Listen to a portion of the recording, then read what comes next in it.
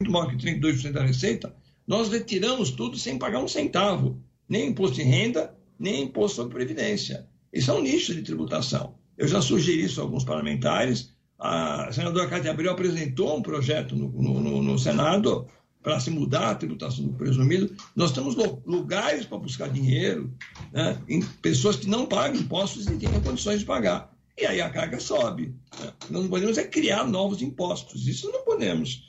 Fazer pagar os poucos que pagam, fazer com que esses paguem mais. Então, há como resolver. Se nós tivéssemos tempo de levar o seu programa Economia em Foco até às 10 da noite, a gente poderia discutir aqui um programa de governo para resolver os problemas do Brasil. E não há resposta simples para problemas tão complexos. É isso, nós temos que fechar por aqui essa edição do Economia em Foco, que debateu os impasses fiscais para a saída da crise. E nós tivemos como convidados Cláudio Adilson Gonçalves, que acaba de falar, economista, ex-secretário de Política Econômica, diretor da MCM Consultores, Pedro Fernando Nelly, que é professor de Economia do IDP, e também o deputado Samuel Moreira, deputado federal pelo PSDB de São Paulo e integrante aí da Comissão de Orçamento do Congresso. Eu agradeço muito a participação dos três. Uma ótima tarde aos três. Muito obrigada pela participação no Economia em Foco e muito obrigada a você que esteve com a gente até agora. Eu lembro que depois a íntegra do nosso programa fica disponível nas plataformas da Jovem Pan para você conferir toda a nossa discussão. Uma ótima tarde, um ótimo final de semana. Você ouviu na Jovem Pan Economia em Foco com Denise Campos de Toledo.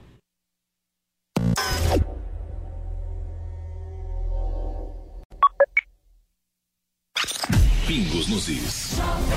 Augusto Nunes, José Maria Trindade colocam os pingos nos Is. Os principais assuntos do dia e a melhor análise você encontra na Jovem Pan. Os Pingos nos Is. De segunda a sexta, às 6 da tarde. Horário de Brasília. Jovem Pan. A Jovem Pan está com você em todos os lugares e em todos os momentos. Nós vamos andar num veículo terra-via. O mercado trabalha na expectativa de uma redução. De manhã, informação e opinião na medida para começar o dia do jeito certo. A MP da Liberdade Econômica tem que ser aprovada. 4 membros do alto escalão do governo Pará. No começo da tarde, a equipe de esportes da Jovem Pan entra em campo com você. Estamos juntos mais uma vez para mais uma edição do nosso Esporte em Discussão para você. Para analisar os lances polêmicos e discutir à vontade. Ao longo do dia, nossos repórteres não deixam escapar nada. Tráfico de pessoas. A notícia de última hora. E aquilo que mexe com a sua rotina. Pela marginal do Rio Tietê, em direção a Ayrton Senna, tem agora... Tudo passa pelo microfone da Pan. Viu só? A Jovem Pan está com você o tempo todo. Em som e imagem. Acesse jovempan.com.br. Baixe o aplicativo da Pan e se inscreva nos nossos canais no YouTube. E aí, pessoal, aqui é o Daniel Zuckerman do Pânico. Você já tem o Panflix, a TV da Jovem Pan, de graça na internet. É só baixar o aplicativo no seu celular ou tablet. Jornalismo, entretenimento, esporte, canal Kids e muito mais. Todo dia conteúdos novos para você ver e rever. Baixe agora na App Store ou no Google Play, que é de graça. Eu já baixei o meu. Esse ano tem eleições municipais, mas vai ser diferente por causa da pandemia. Todo ano sou mesária, mas esse ano tô um pouco preocupada. Eu quero ajudar o país, mas será que é mesmo seguro? Vontade de ajudar o país, né, minha filha? Mas não precisa ter medo. A sua saúde também é muito importante. A Justiça Eleitoral adotará protocolos rígidos para que os mesários cumpram seu papel com toda a segurança. Se você não faz parte do grupo de risco para o coronavírus, seja mesário. A Justiça Eleitoral conta com você. Seja um mesário voluntário.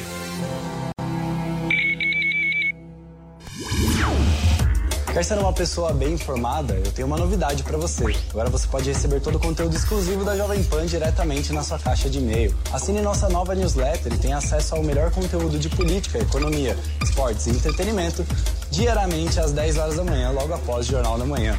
Para se inscrever é fácil. Acesse jp.com.br/cadastro e informe seu e-mail. Veja como é fácil ser uma pessoa bem informada.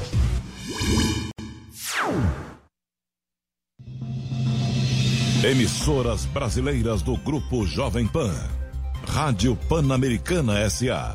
Jovem Pan São Paulo, AM, ZYK 521, 620 kHz.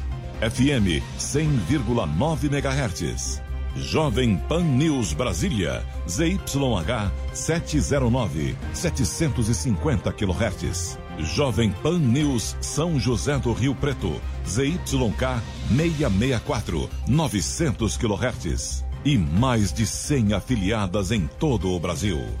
Você também pode assistir a Jovem Pan pelo Panflix, disponível na loja de aplicativos do seu smartphone ou tablet. Acesse jovempan.com.br. Jovem Pan, a rádio que virou TV.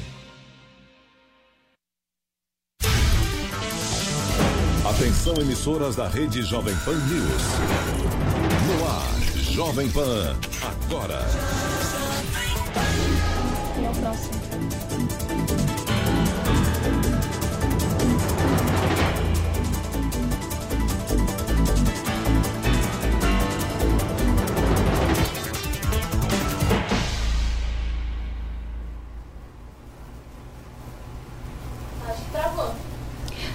Olá, hoje é sexta-feira, dia 28 de agosto de 2020 e começa mais uma edição do Jovem Pan Agora com os principais destaques do Brasil e do mundo. Estamos ao vivo, você já sabe, em AM e pelo Panflix, Twitter, Facebook e no site jp.com.br. Eu sou Lívia Fernanda e seguimos juntos até às 5 horas da tarde. Vamos aos destaques de hoje. Jovem Pan Agora. Superior Tribunal de Justiça afasta Wilson Witzel e prende pastor Everaldo por supostos desvios na saúde do Rio de Janeiro. Witzel afirmou estar indignado com o afastamento e citou perseguição política na decisão. Presidente Jair Bolsonaro diz que não vai participar do primeiro turno das eleições municipais. Ainda assim, Bolsonaro admitiu que tem dialogado com partidos políticos sobre filiação. Ministério da Educação promete abrir 50 mil vagas remanescentes do FIES e 90 mil do ProUni ainda em 2020. Os programas concedem financiamento e bolsas de estudo para universidades privadas do país. Governador de São Paulo, João Dória, afirma que o estado superou o pior momento da pandemia de Covid-19. De acordo com o governador estadual, os dados indicam saída do platô e início de descida no número de casos. E o primeiro-ministro do Japão, Shinzo Abe, anuncia que irá renunciar ao cargo por problemas de saúde. Abe afirmou que voltou a sofrer de uma inflamação intestinal que já o havia tirado do poder em 2007. Agora são 4h07. A gente abre o jornal de hoje falando sobre o afastamento de Wilson Witzel do governo do Rio de Janeiro por suspeitas de desvios em contratos emergenciais da Covid-19. Sobre isso, então, eu converso agora ao vivo com o Rodrigo Viga, que traz os detalhes sobre o assunto. Boa tarde, Viga. Como que está a movimentação por aí nessa tarde? Tudo bem, Lívia? Boa tarde para você, boa tarde para o nosso ouvinte internauta da Jovem Pan. A gente está aqui na porta desde cedo, do Palácio Laranjeira, residência oficial do governador do estado do Rio de Janeiro. A interpretação que os advogados estão tendo do despacho lá da sentença do ministro Benedito Gonçalves da STJ é que o Witzel vai poder usufruir dessa bela dependência. Aqui, minha cara Lívia, apesar de haver uma determinação do STJ de que o Witzel não pode, a partir desse afastamento determinado de 180 dias, interagir com servidores do estado do Rio de Janeiro e também ter contato com funcionários públicos aqui do estado. Witzel que está afastado por determinação do STJ por 180 dias, acusado, segundo denúncia feita pela PGR, de comandar uma organização criminosa à frente do Poder Executivo do Rio de Janeiro. E organização criminosa que tinha braços, que tinha ramificações, viu? Tanto no Poder Legislativo quanto no Poder Judiciário. Legislativo, o esquema envolvia o uso ilegal dos duodécimos. E no Judiciário, um desembargador é acusado de adotar medidas, sentenças para favorecer empresas, organizações sociais que tinham ligação com o esquema criminoso montado pelo governador Wilson Witzel. Aqui no seio do Poder Executivo fluminense, a acusação é de fraude, ilegalidade, irregularidade nas compras e contratações, não só para a pandemia de Covid-19, mas de uma maneira geral, Lívia. E a gente volta a ouvir, né, por aqui a possibilidade de existência daquele esquema de taxa de propina.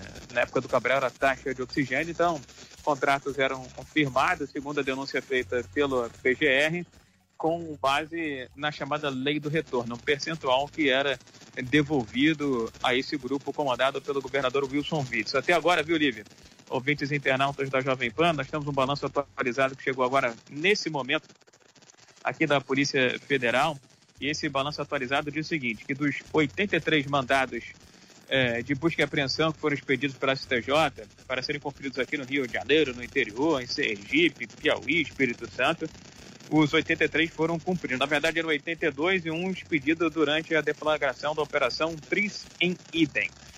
Dos 17 mandados de prisão, 12 foram cumpridos, sendo 3 alvos já estavam presos, 9 em liberdade. Desses 9 em liberdade, 8 foram presos aqui no Rio de Janeiro e 1 em São Paulo. E quem foi preso aqui no Rio de Janeiro? O presidente do PSC, o pastor Everaldo, acusado em delação premiada do ex-secretário de Saúde, Edmar Santos, de ter um lote, de ter um quinhão na Secretaria Estadual de Saúde e influenciar as compras e contratações daquela pasta.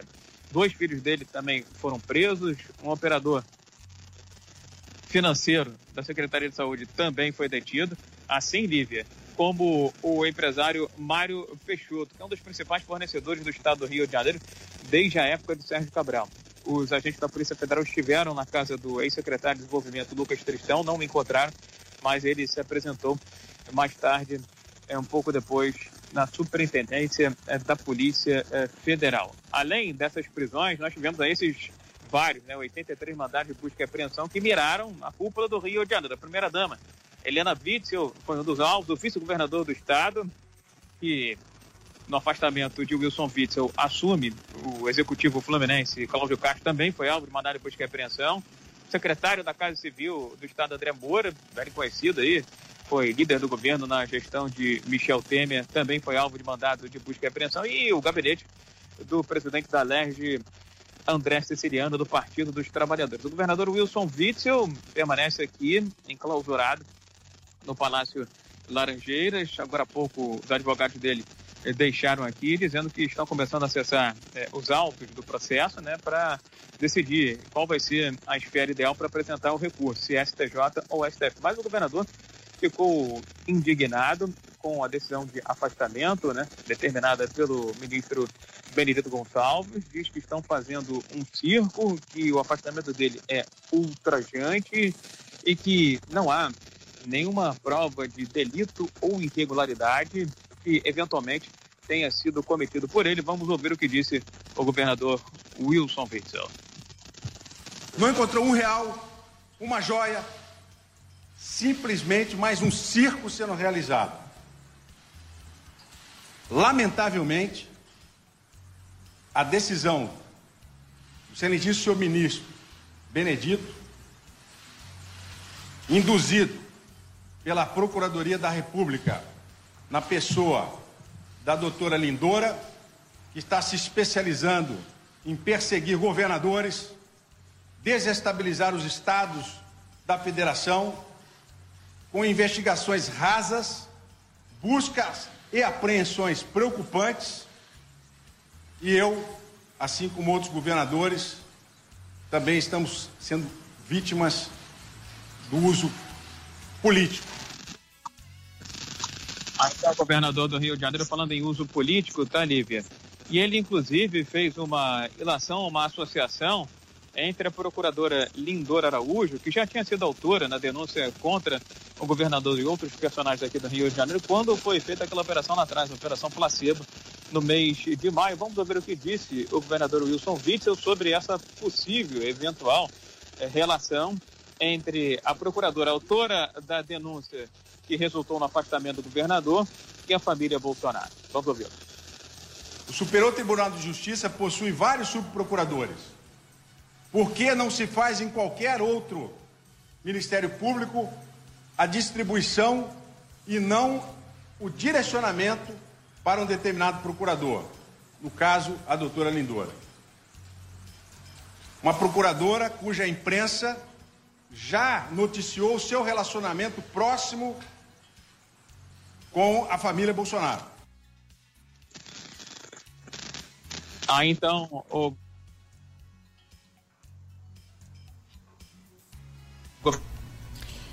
Infelizmente, nós estamos com um problema com a conexão do Rodrigo Viga. Assim que restabelecermos, a gente volta com ele. Mas vamos continuar nesse assunto, só que agora a gente vai para Brasília com o Antônio Maldonado, que traz a repercussão do afastamento de Witzel no Planalto. Boa tarde, Antônio. Oi, boa tarde a todo mundo que acompanha aqui a Jovem Pan. Olha, o presidente Jair Bolsonaro brincou com apoiadores cariocas que o esperavam na porta do Palácio da Alvorada na manhã desta sexta-feira. A conversa aconteceu horas após o governador do Rio de Janeiro, Wilson Witzel, ser afastado do cargo por suspeita de envolvimento em atos de corrupção. Em tom bem-humorado, Bolsonaro questionou o apoiador sobre quem seria, neste momento, o responsável pelo Estado. Rio de Janeiro. Não, o Rio tá pegando o Rio hoje. Tá sabendo do Rio hoje? Carioca. Governador já. Quem é teu governador? Meu governador? É. Agora eu vice. Agora tá acompanhando. Olha, o vice-presidente da República, general Hamilton Mourão, também comentou o afastamento de Witzel e a prisão do presidente nacional do PSC, pastor Everaldo. Mourão disse lamentar pelo povo do Rio de Janeiro e afirmou que cabe ao governo federal buscar aí uma forma de ajudar no que for possível. Parece que a corrupção ela se enraizou no Rio de Janeiro. Eu lamento pelo povo do Rio de Janeiro que sofre a ausência de Estado. Vocês viram ontem aí aquela questão lá dentro da cidade do Rio, do Morro de São Carlos, né? Então é complicado isso aí. Rio de Janeiro a gente tem que buscar de uma forma, né, apoiar para reverter essa situação.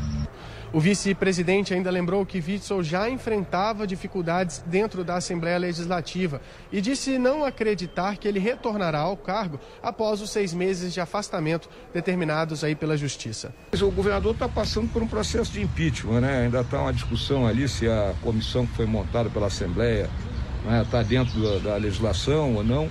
Eu acredito que ao longo desses próximos 6 meses aí esse processo de impeachment deve avançar, né? Acho difícil que ele volte. Bom, é bom a gente lembrar que a decisão de afastar o Wilson Witzel do cargo de governador do Rio de Janeiro foi tomada pelo ministro Benedito Gonçalves, do Superior Tribunal de Justiça aqui em Brasília. A Procuradoria-Geral da República queria que Witzel fosse preso, mas o magistrado optou pelo afastamento aí por 6 meses. Muito obrigada, Antônio. De Brasília, a gente volta para o Rio de Janeiro, restabelecemos a conexão com o Rodrigo Viga. A gente vai continuar conversando sobre a situação do governador Wilson Witzel. Olá, Viga, nós estávamos até acompanhando ali alguns trechos, né, do depoimento do governador na manhã de hoje. O que você pode sintetizar para a gente sobre esses depoimentos que o Wilson Witzel deu? O Ministério Público do Rio de Janeiro, ele está pedindo à Justiça, né, a condenação do governador Wilson Witzel pelos crimes de corrupção passiva e lavagem de dinheiro.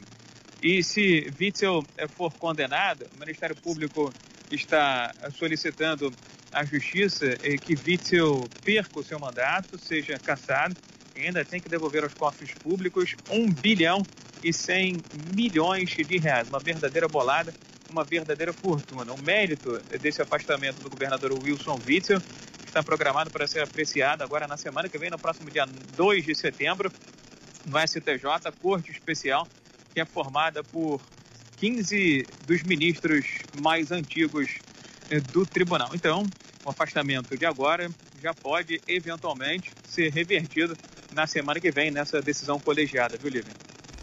Figa, vamos falar um pouquinho agora do pastor Everaldo, né, que é o presidente do PSC, o Partido Social Cristão.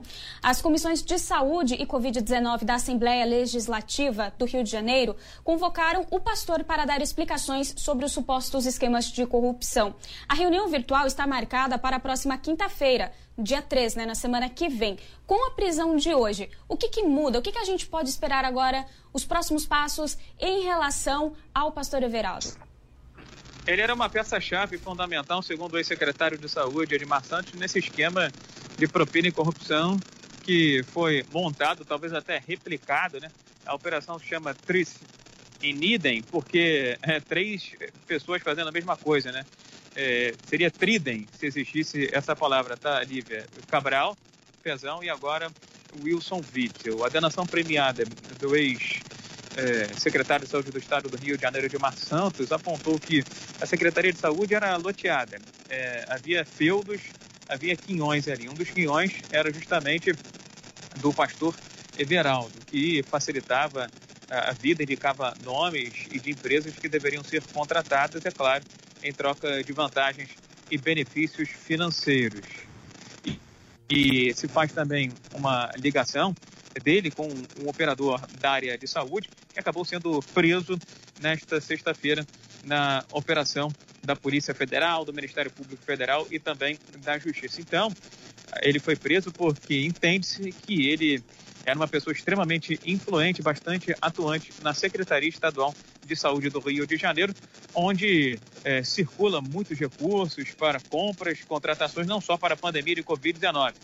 Tanto que o Mário Peixoto, o empresário que foi preso na Operação Placebo em maio deste ano, ele é acusado não só de ter obtido vantagens na gestão atual, mas desde a época do ex-governador Sérgio Cabral Filho. Ele, mais uma vez, foi alvo do mandado de prisão, já está preso desde o mês de maio, por força de uma operação de cunho local, de cunho regional, que também ajudou a subsidiar essa operação que foi deflagrada nesta segunda-feira. Agora, a comissão da LERJ quer ouvi-lo, ele está preso, né? Então tem que decidir se vai ouvi-lo virtualmente, vai mandar um advogado ou vai esperar próximos fatos, os próximos acontecimentos, para saber como é que o pastor Everaldo pode ser ouvido, pode ser interrogado. Além dele, 2 filhos do pastor também foram presos na operação desta sexta-feira e um outro pastor identificado como pastor Edição. Todos fariam parte desse conluio dessa suposta organização criminosa que teria como chefe o governador do estado do Rio de Janeiro, o Wilson Witzel, que nega todas as acusações. Lívia. Rodrigo Viga, muito obrigada pelas informações. Certamente teremos outros capítulos desse caso, estaremos acompanhando. Qualquer novidade, você aciona aqui o nosso time e você volta a conversar com a gente ao vivo. Agora são 4h21 e o Tribunal Superior Eleitoral vetou a participação de candidatos à eleição de 2020 em shows ao vivo transmitidos pelas redes sociais, os chamados live mícios. Sobre esse assunto, eu converso agora com o Vitor Brown, que traz os destaques da decisão para a gente ao vivo. Boa tarde, Brown. Oi, Lívia, boa tarde para você e para quem nos assiste. Exatamente, o Tribunal Superior Eleitoral realizou um julgamento hoje pela manhã, a partir de uma consulta que foi feita pelo PSOL, e aí tomou essa decisão, então, de barrar as live mícios, que são, na verdade, uma soma de lives com comícios. Os showmícios já são barrados pela legislação eleitoral, e aí o entendimento dos ministros foi que as live mícios seriam, na verdade, a mesma coisa que os showmícios, com a diferença agora que são realizados no campo virtual por causa da pandemia de Covid-19. Então, pela decisão, os candidatos, qualquer pessoa que concorra a um cargo eletivo agora nas eleições municipais de 2020, não poderá, mesmo que sem qualquer tentativa de lucro, não poderá participar de transmissões ao vivo feitas pela internet com artistas com os intuitos de lazer ou entretenimento. O relator dessa consulta foi o ministro Luiz Felipe Salomão. O voto dele acabou sendo seguido por todos os integrantes do TSE. Foi uma decisão unânime da Corte Eleitoral e durante o voto o ministro fez exatamente essa comparação entre as live mícios e os show mícios. Vamos acompanhar. A realização de eventos com a presença de candidatos e de artistas em geral, transmitidos pela internet e assim denominados como lives eleitorais, equivale, a meu juízo, à própria figura de showmício, ainda que em formato distinto do presencial, tratando-se assim de conduta expressamente vedada pelo artigo 39, parágrafo 7º da Lei 9.504 de 97. Então o voto do ministro Luiz Felipe Salomão, relator dessa consulta feita pelo PSOL, o parecer dele acabou sendo seguido por todos os demais integrantes da Corte. Lívia. Brown, e nós também tivemos uma mudança, né? O TSE ampliou o horário de votação nas eleições municipais. Você pode comentar um pouquinho mais pra gente?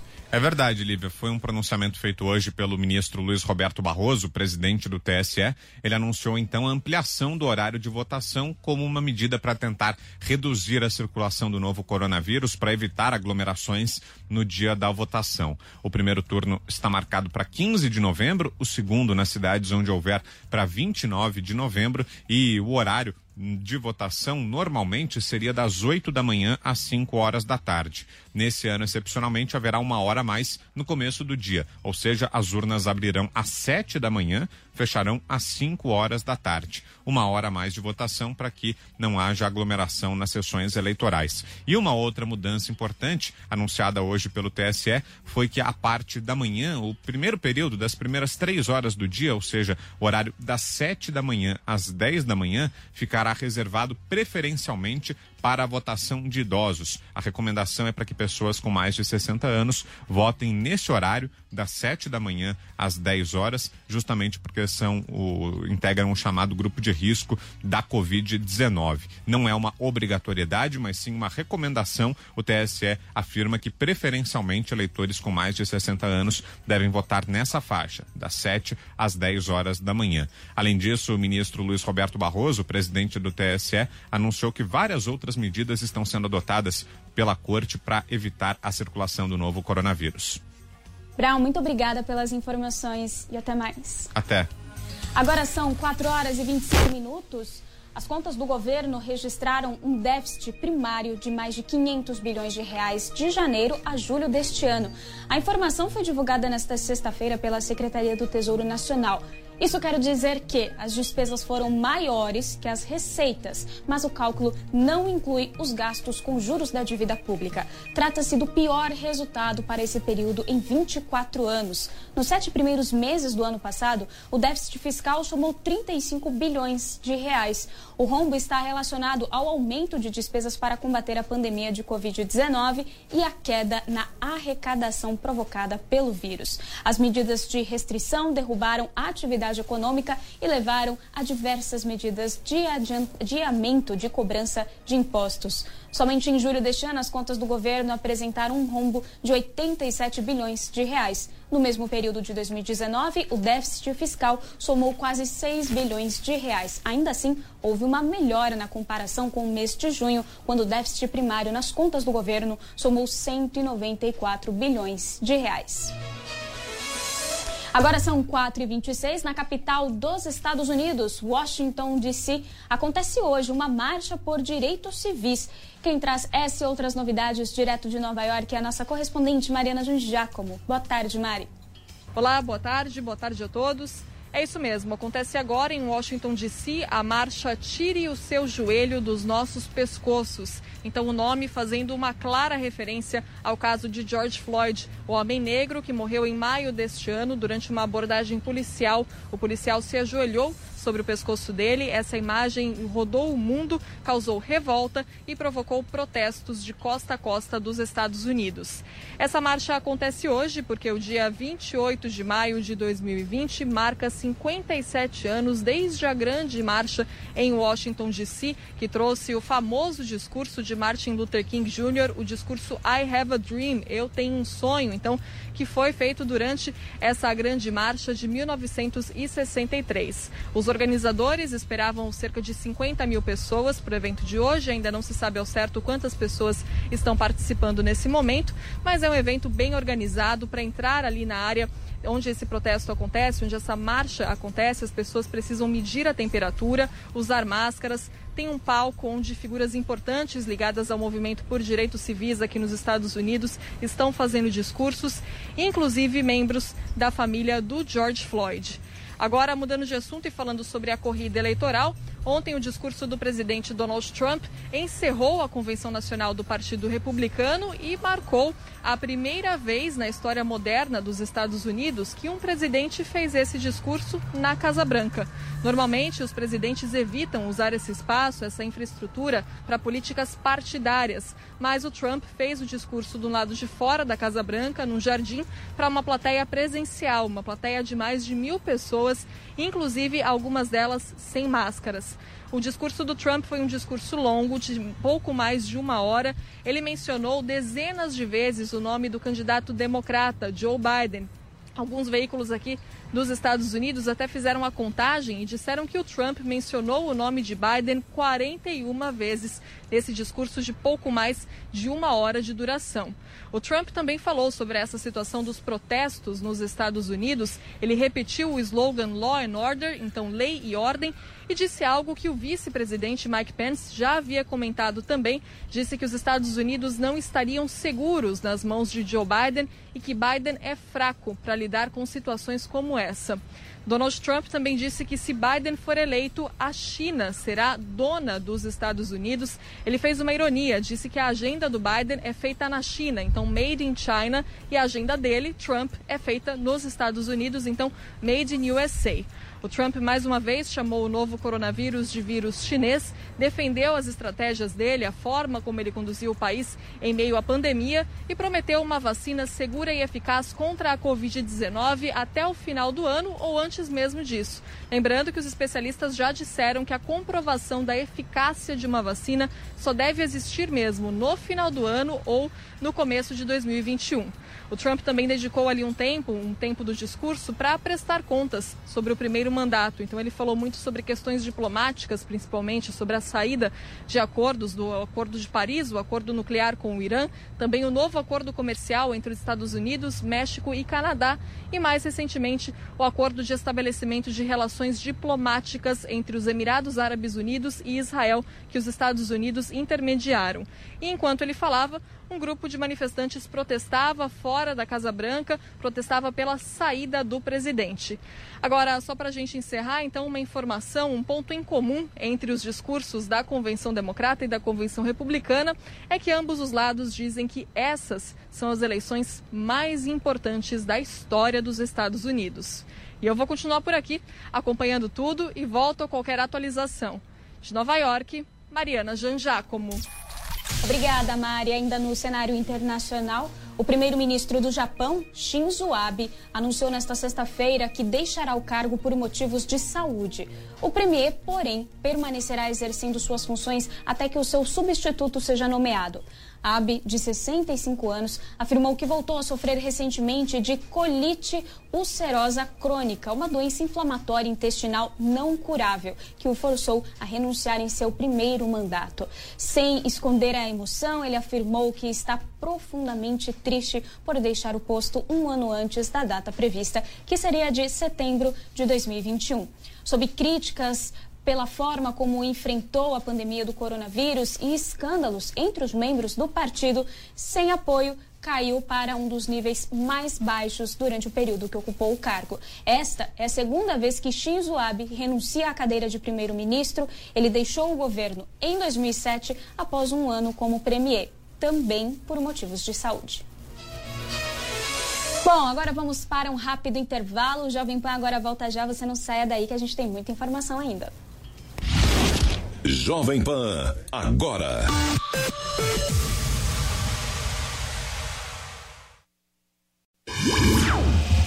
Quer ser uma pessoa bem informada? Eu tenho uma novidade para você. Agora você pode receber todo o conteúdo exclusivo da Jovem Pan diretamente na sua caixa de e-mail. Assine nossa nova newsletter e tenha acesso ao melhor conteúdo de política, economia, esportes e entretenimento diariamente às 10 horas da manhã, logo após o Jornal da Manhã. Para se inscrever é fácil. Acesse jp.com.br/cadastro e informe seu e-mail. Veja como é fácil ser uma pessoa bem informada. 3 em 1. 3 olhares sobre política, cultura, economia e comportamento. Tem que chegar um pouco do outro lado. Seria administrar melhor a sua língua. Um programa de notícias e discussão. 3 em 1. De segunda a sexta, às 5 da tarde.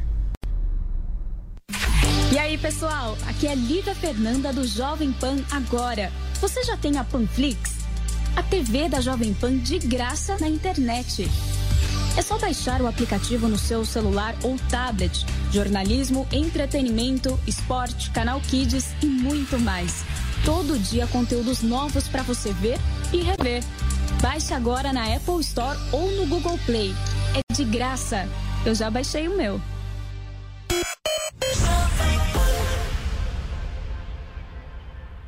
Futebol na Jovem Pan.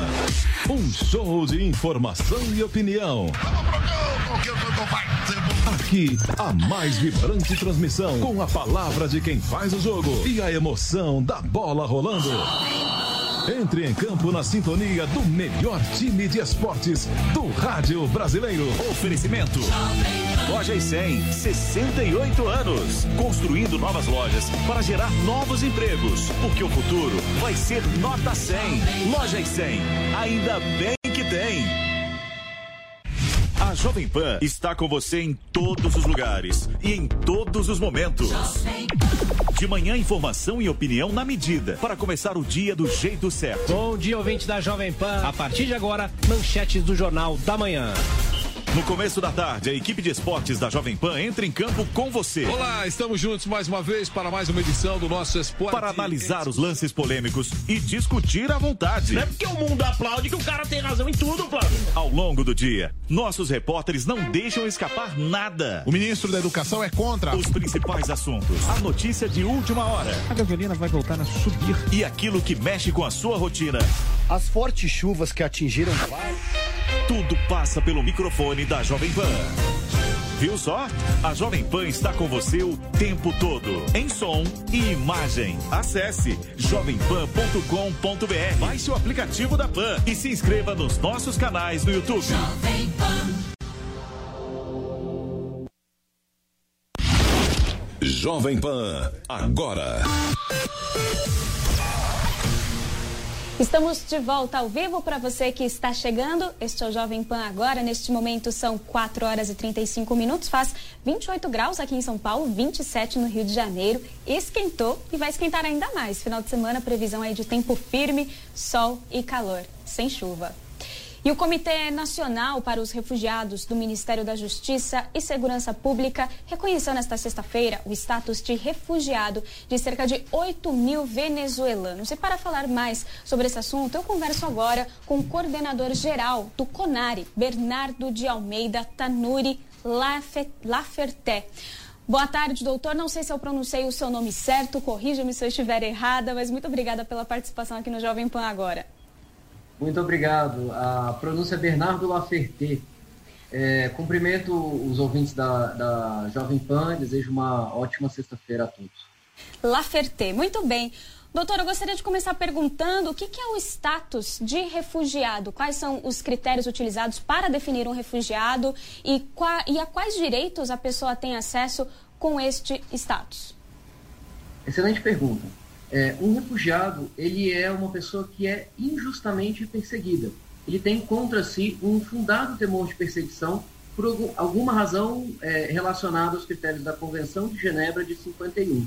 Essas razões podem ser opiniões políticas, por religião, por nacionalidade, por pertencimento a algum grupo social ou por raça, né? Então veja que ele não é um foragido da justiça, ao contrário. Ele é uma pessoa injustamente perseguida, ele é uma vítima de uma perseguição injusta. E ele precisa, para manter sua integridade física ou sua vida, sair do seu próprio país de origem.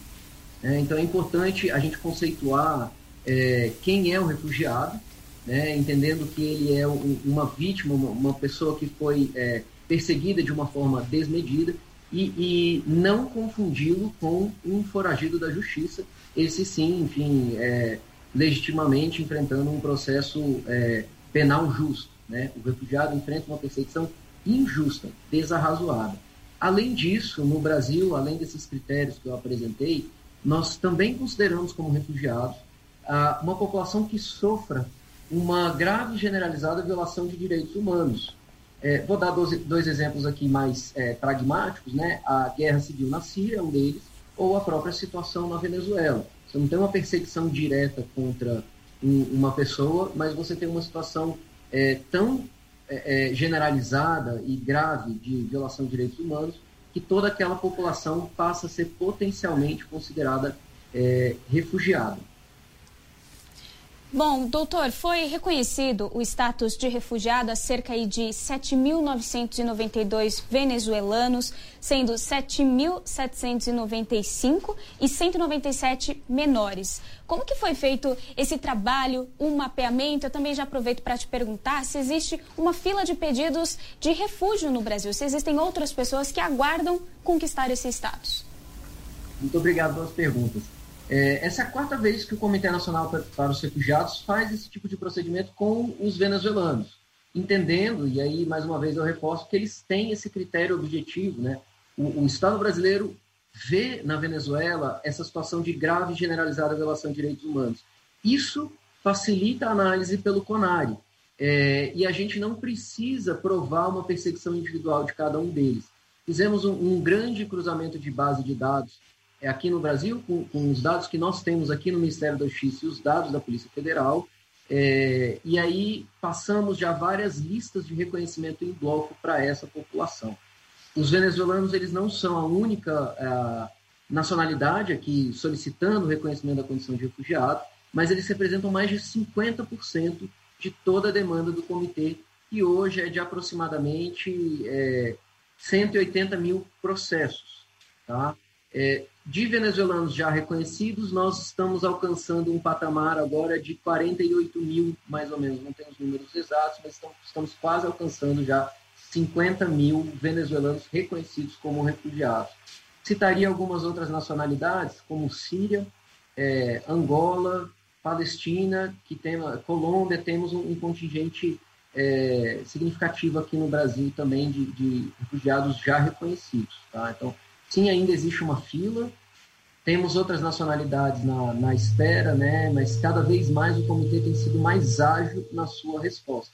Ainda é um desafio para nós aqui, enquanto Estado brasileiro, oferecer uma resposta mais rápida para essa população, mas já houve avanços significativos, principalmente nos 2 últimos anos. Vamos falar agora desse momento que a gente vive, os problemas gerados pela Covid-19. Com a pandemia, como que ficou o processo de integração destes venezuelanos ou de outras nacionalidades também aos países de destino, que neste caso é o Brasil? Como que ficou esse processo? Dificultou mais para essas pessoas se integrarem ao nosso país? Eu acho que a dificuldade decorrente da pandemia ela é geral. Ela atinge toda a população, seja refugiada ou não. Vamos falar aqui dos venezuelanos primeiro. Uma barreira inicial é o acesso à documentação, né? O que aconteceu? Os postos da Polícia Federal fecharam o atendimento, mas a gente não deixou ninguém irregular no país, entendendo que quem já estava aqui ou tinha processo de refúgio ativo, por exemplo, não precisaria renovar sua condição ou sua carteira de registro nacional migratório. Então, a Polícia Federal, no começo do ano, já soltou uma portaria prorrogando validade de documentação. Isso é uma das medidas feitas já pelo Estado. A segunda barreira, mais uma vez, da população venezuelana é idioma. Eles falam espanhol, diferente do nosso. A falta de contato com a população brasileira e com quem fale o português, certamente é uma barreira que vai dificultar de alguma maneira. Por outro lado, a Operação Acolhida não parou. Os venezuelanos em Roraima continuaram sendo interiorizados, claro que com medidas de contenção da pandemia, né? O número de interiorizados caiu, mas a operação se manteve, tanto no abrigamento quanto na estratégia, que é o que mais dá sucesso a nós, a interiorização que leva para a integração final desse público e o caminho que todos nós desejamos, e eles também, que é a autossuficiência, né? A conquista da autonomia ou a reconquista da autonomia por essa população. Eles conseguem sim encontrar e reconquistar sua autonomia ainda, né, durante esse estado de alarme da quarentena. É um pouquinho mais dificultoso, mas eu entendo que essa dificuldade ela afeta a todos no planeta, né? Não é uma coisa exclusiva da condição de refugiado, mas vai retardar um pouquinho mais essa integração no nosso território. E para finalizar, gostaria de saber se nós temos um levantamento de quais são os estados brasileiros onde nós mais temos a concentração de refugiados. Hoje, por uma questão de entrada, é Roraima, de refugiados entrando no país. Mas, tradicionalmente, São Paulo ainda é o estado com o maior número de refugiados como destino. Não só por todo o seu histórico, mas também por ser o estado econômico mais forte. Registro também que os 3 estados do Sul, Mato Grosso do Sul, também tem uma concentração forte no interior de algumas outras nacionalidades, mas São Paulo é, por si só, pelo seu histórico, pelas suas características, o principal estado de destino de refugiados. É lá onde eles conseguem, e aí falando de São Paulo, capital, sua maior integração acaba sendo facilitada onde há, vamos dizer, mais condições econômicas, isso é natural. Contudo, Roraima e Amazonas, a cidade de Manaus, hoje tem um fluxo intenso que tem se originado na Venezuela. Mas, mais uma vez, são estados que acabam sendo de trânsito e não de destino. Embora muitos desses venezuelanos acabem ficando por lá. Quem conhece Roraima ou já foi a Manaus sabe que muitos já foram integrados, absorvidos por essas cidades. Mas, mais uma vez, São Paulo é o estado principal de destino. E logo depois, os 3 estados do Sul, cada um à sua maneira, e principalmente no interior desses estados, absorvendo a população refugiada no país. Está bem, eu conversei com o coordenador geral do CONARE, Bernardo de Almeida Tanuri Laferté. Acertei? Laferté. Laferté. Estão fechados. Tem um acento, é francês? Não tem problema, é francês, isso. Acertei, é francês. Muito obrigada, viu, pelas informações e também pelos esclarecimentos aos nossos ouvintes e espectadores. Até mais. Muito obrigado, boa tarde. Agora são 4h45. Ministério da Educação vai abrir 50 mil vagas remanescentes do FIES a partir de setembro e mais 90 mil do ProUni ainda em 2020. Os programas concedem financiamento e bolsas para universidades e são considerados indispensáveis ao setor. A pandemia agravou a crise e vem provocando o aumento da inadimplência entre os estudantes. O ministro da Educação, Milton Ribeiro, confirmou nesta sexta-feira a abertura das vagas, mas ponderou.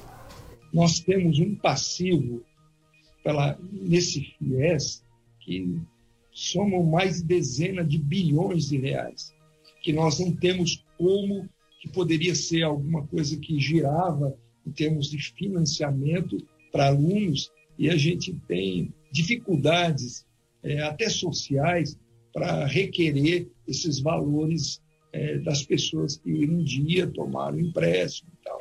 E é uma coisa muito delicada, sabe? Em live da Associação Brasileira de Mantedoras de Ensino Superior, Milton Ribeiro preferiu não estimar a volta às aulas presenciais. O ministro destaca que seria um exercício de futurologia tentar prever o fim da crise. É uma previsão, é uma futurologia. Eu não sei, pode ser que aconteça que agora em janeiro tudo esteja resolvido e a gente se admire. Assim como veio, sumiu. Enfim, por questão daquele aspecto do rebanho, todo mundo contaminado com antivírus. Então, eu não poderia responder essa sua pergunta assim para o ano que vem. Eu acho que nós vamos ter condição, e aqui eu até invoco a ajuda de Deus, que Deus nos dê uma abertura, uma solução para que, ao mais tardar aí, início de 2021, as coisas voltem a uma certa normalidade. O ministro da Educação defende o ensino à distância, mas destaca que as avaliações dos alunos deveriam ser sempre presenciais. Milton Ribeiro acredita que, depois do coronavírus, o ensino sofrerá mudanças. Creio que o ensino, depois dessa pandemia, ele vai sofrer uma influência muito grande da EAD, do ensino à distância. Talvez, como dizem os especialistas, tenhamos aí algo híbrido num futuro não muito distante. A única coisa que eu tenho dificuldade com o EAD, e isso eu vou, no momento oportuno, conversar com o fórum próprio, é a questão das avaliações à distância. Milton Ribeiro tomou posse em julho e reitera que o presidente Jair Bolsonaro acertou ao não lotear politicamente a pasta da educação. Ex-vice-reitor do Mackenzie, o ministro, fez questão de avisar que não dará espaço para radicalismos de direita ou de esquerda. Bom, agora são 4h48 e o presidente Jair Bolsonaro participou nesta sexta-feira da cerimônia do Dia Nacional do Voluntariado. Vamos a Brasília com a Luciana Verdolim. Olá, Lu. Boa tarde, Lívia. Boa tarde também a quem está acompanhando a gente. A solenidade, na verdade, é do grupo ligado à primeira-dama Michele Bolsonaro. O objetivo foi marcar a data, né, ressaltar a importância do voluntariado no país e até anunciar um programa. O governo está pedindo aí ajuda, apadrinha uma instituição que cuida de jovens e crianças e jovens no país, uma situação bastante complicada que se agravou, inclusive, agora durante a pandemia do coronavírus. As doações podem ser a partir de R$30 e o governo faz questão de ressaltar que, nesse momento, é preciso ajudar.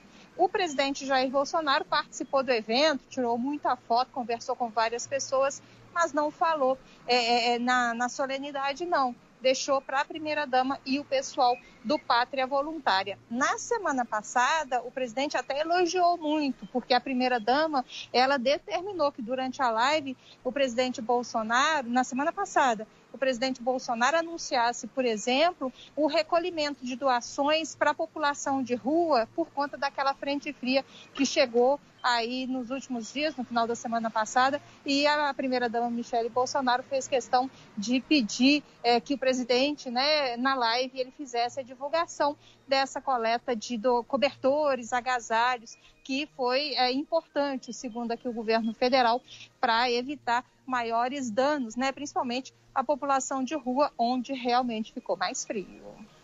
Lu, agora mudando de assunto, em Brasília continua a expectativa para o fechamento do valor do auxílio emergencial, né? Que gerou tanta polêmica aí ao longo dessa semana.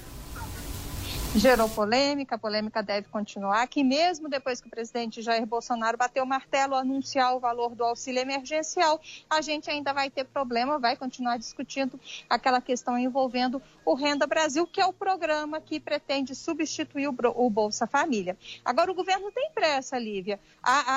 Quem fez a inscrição para receber o auxílio emergencial, autônomos, quem não está trabalhando, quem fez a inscrição, o cadastro logo no iniciozinho do prazo, recebeu a última parcela agora em agosto. Então, a expectativa é de que o martelo seja batido, o valor seja definido logo, porque o pagamento deve começar já em setembro. Vai ser setembro, outubro, novembro e dezembro, com um valor que deve ser fechado ali na marca dos R$300. O presidente Jair Bolsonaro está batendo muito, que não tem a menor possibilidade de manter em R$600, como é cobrado no país, mas que os R$200 defendido pela equipe econômica também é um valor muito pequeno. Então, a expectativa é de que fique aí entre R$250 a R$300 e o valor deve ser fechado hoje e deve ser anunciado pelo presidente Bolsonaro.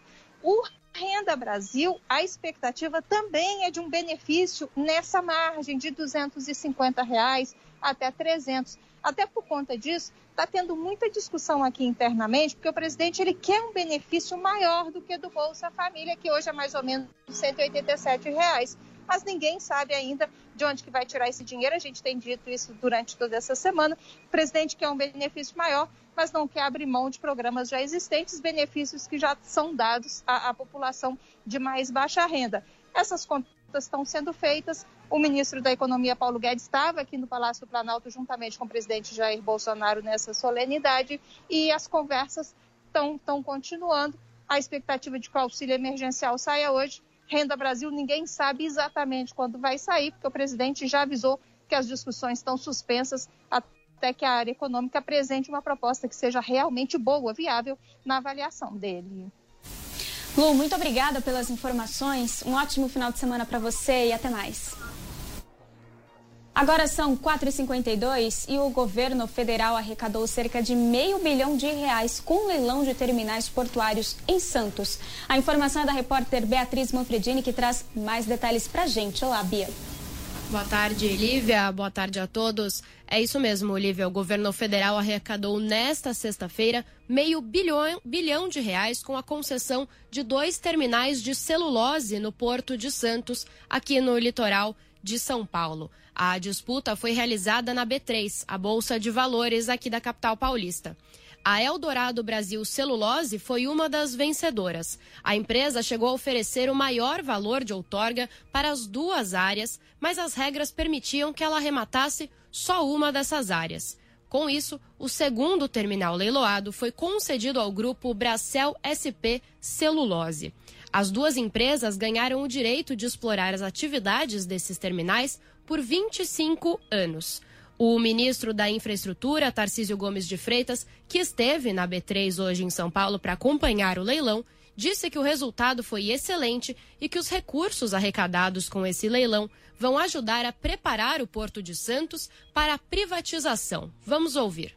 O dinheiro para a companhia é fundamental, então essa outorga entra no caixa, isso vai servir para resolução de passivos, para realização de investimentos e é um passo importante para a desestatização, que no final das contas a gente torna a companhia cada vez mais atrativa. Elas estão acreditando no Brasil, mostra que elas percebem que o Brasil é um grande país, é um país que tem um grande mercado consumidor, tem um grande potencial, está vocacionado realmente para ser grande, vai crescer, vai dar passos largos na direção do crescimento e elas estão apostando nisso. Juntos, os terminais terão investimentos previstos da ordem de R$420 milhões. O Ministério da Infraestrutura estima que esses empreendimentos vão gerar mais de 7.600 empregos, diretos e também indiretos. Tarcísio Gomes de Freitas destacou que a agenda do Ministério da Infraestrutura prevê ainda outros 12 leilões ainda neste ano. Já a privatização do Porto de Santos, segundo o ministro, deve ficar para os primeiros semestres de 2022. Vamos ouvir. Nossa expectativa é fazer mais 9 leilões de arrendamentos portuários, mais 2 leilões de rodovia e 1 leilão de ferrovia. Essa é a agenda, é o que está previsto até o final do ano. Nós já temos aí perto de 30 ativos no TCU que estão em análise, né, que podem gerar leilões. Então, não só o segundo semestre vai ser bom, mas o primeiro semestre do ano que vem vai ser muito agitado também em termos de leilões e leilões importantes, né, que virão aí pela frente. O ministro Tarcísio Gomes de Freitas disse ainda que nesse ano, no primeiro semestre, já foram entregues 36 obras. Ele destacou que é importante que o trabalho da pasta não pare, mesmo durante a pandemia, para conseguir manter empregos das pessoas que trabalham nessas obras. Lívia. Bia, muito obrigada pelas informações. Agora são 4 horas e 55 minutos, o Jovem Pan Agora está terminando. Em seguida você acompanha o 3 em 1 na apresentação de Paulo Matias. Eu quero agradecer pela companhia, pela audiência ao longo desta semana. Desejo um ótimo sábado, um ótimo domingo e nos vemos na segunda-feira às 4 horas da tarde. Até mais. Jovem Pan Agora.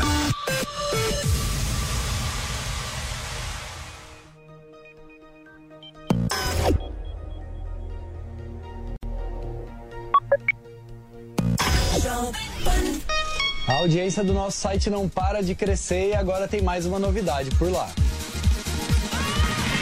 Nossos podcasts ganharam uma área exclusiva e agora todo o conteúdo produzido nos nossos estúdios está muito mais acessível. São mais de 25 podcasts sobre notícias, esporte e entretenimento, além dos clássicos da nossa programação como os Pingos nos Is e o 3 em 1. Você pode conferir os nossos podcasts no Spotify, no Deezer e até no iTunes. Ou visite o nosso site, jp.com.br/podcasts. A notícia que você quer saber. A notícia que você precisa saber. 24 horas com você. No seu rádio e na internet. Jovem Pan. E aí, pessoal, aqui é o Thiago Berraich do Jornal da Manhã. Você já tem a Panflix? A TV da Jovem Pan de graça na internet. É só baixar o aplicativo no seu celular ou tablet. Jornalismo, entretenimento, esporte, canal Kids e muito mais. Todo dia conteúdos novos para você ver e rever. Baixe agora na App Store ou no Google Play. E é de graça. Eu já baixei o meu. O time de comentaristas da Jovem Pan é imbatível. Todos os dias, no rádio e na internet. A melhor análise com a visão plural dos fatos e a independência, que é tradição da Jovem Pan. Ninguém mais está preocupado com o fato do troço ser ilegal. Então tá ficando até um pouco engraçado. Pra isso aí, mas eu me espanto. Reitero, nunca fez nenhum tipo de gesto autoritário ou ditatorial? Sim, para investigar aqueles que estão nos investigando. Mas ainda tem muito abuso por aí. É exatamente o que ele disse na reunião, nada. Isso é um absurdo, são hienas que se aproveitam do momento de fragilidade assim. Os principais fatos da política e da economia analisados por quem entende do assunto e respeita a sua inteligência. Jovem Pan, a rádio que virou TV. Emissoras brasileiras do Grupo Jovem Pan. Rádio Pan-Americana S.A. Jovem Pan São Paulo. AM ZYK 521, 620 kHz. FM 100,9 MHz. Jovem Pan News Brasília. ZYH 709, 750 kHz. Jovem Pan News São José do Rio Preto, ZYK 664, 900 kHz. E mais de 100 afiliadas em todo o Brasil. Você também pode assistir a Jovem Pan pelo Panflix, disponível na loja de aplicativos do seu smartphone ou tablet. Acesse jovempan.com.br. Jovem Pan, a rádio que virou TV. Jovem Pan News. 3 em 1.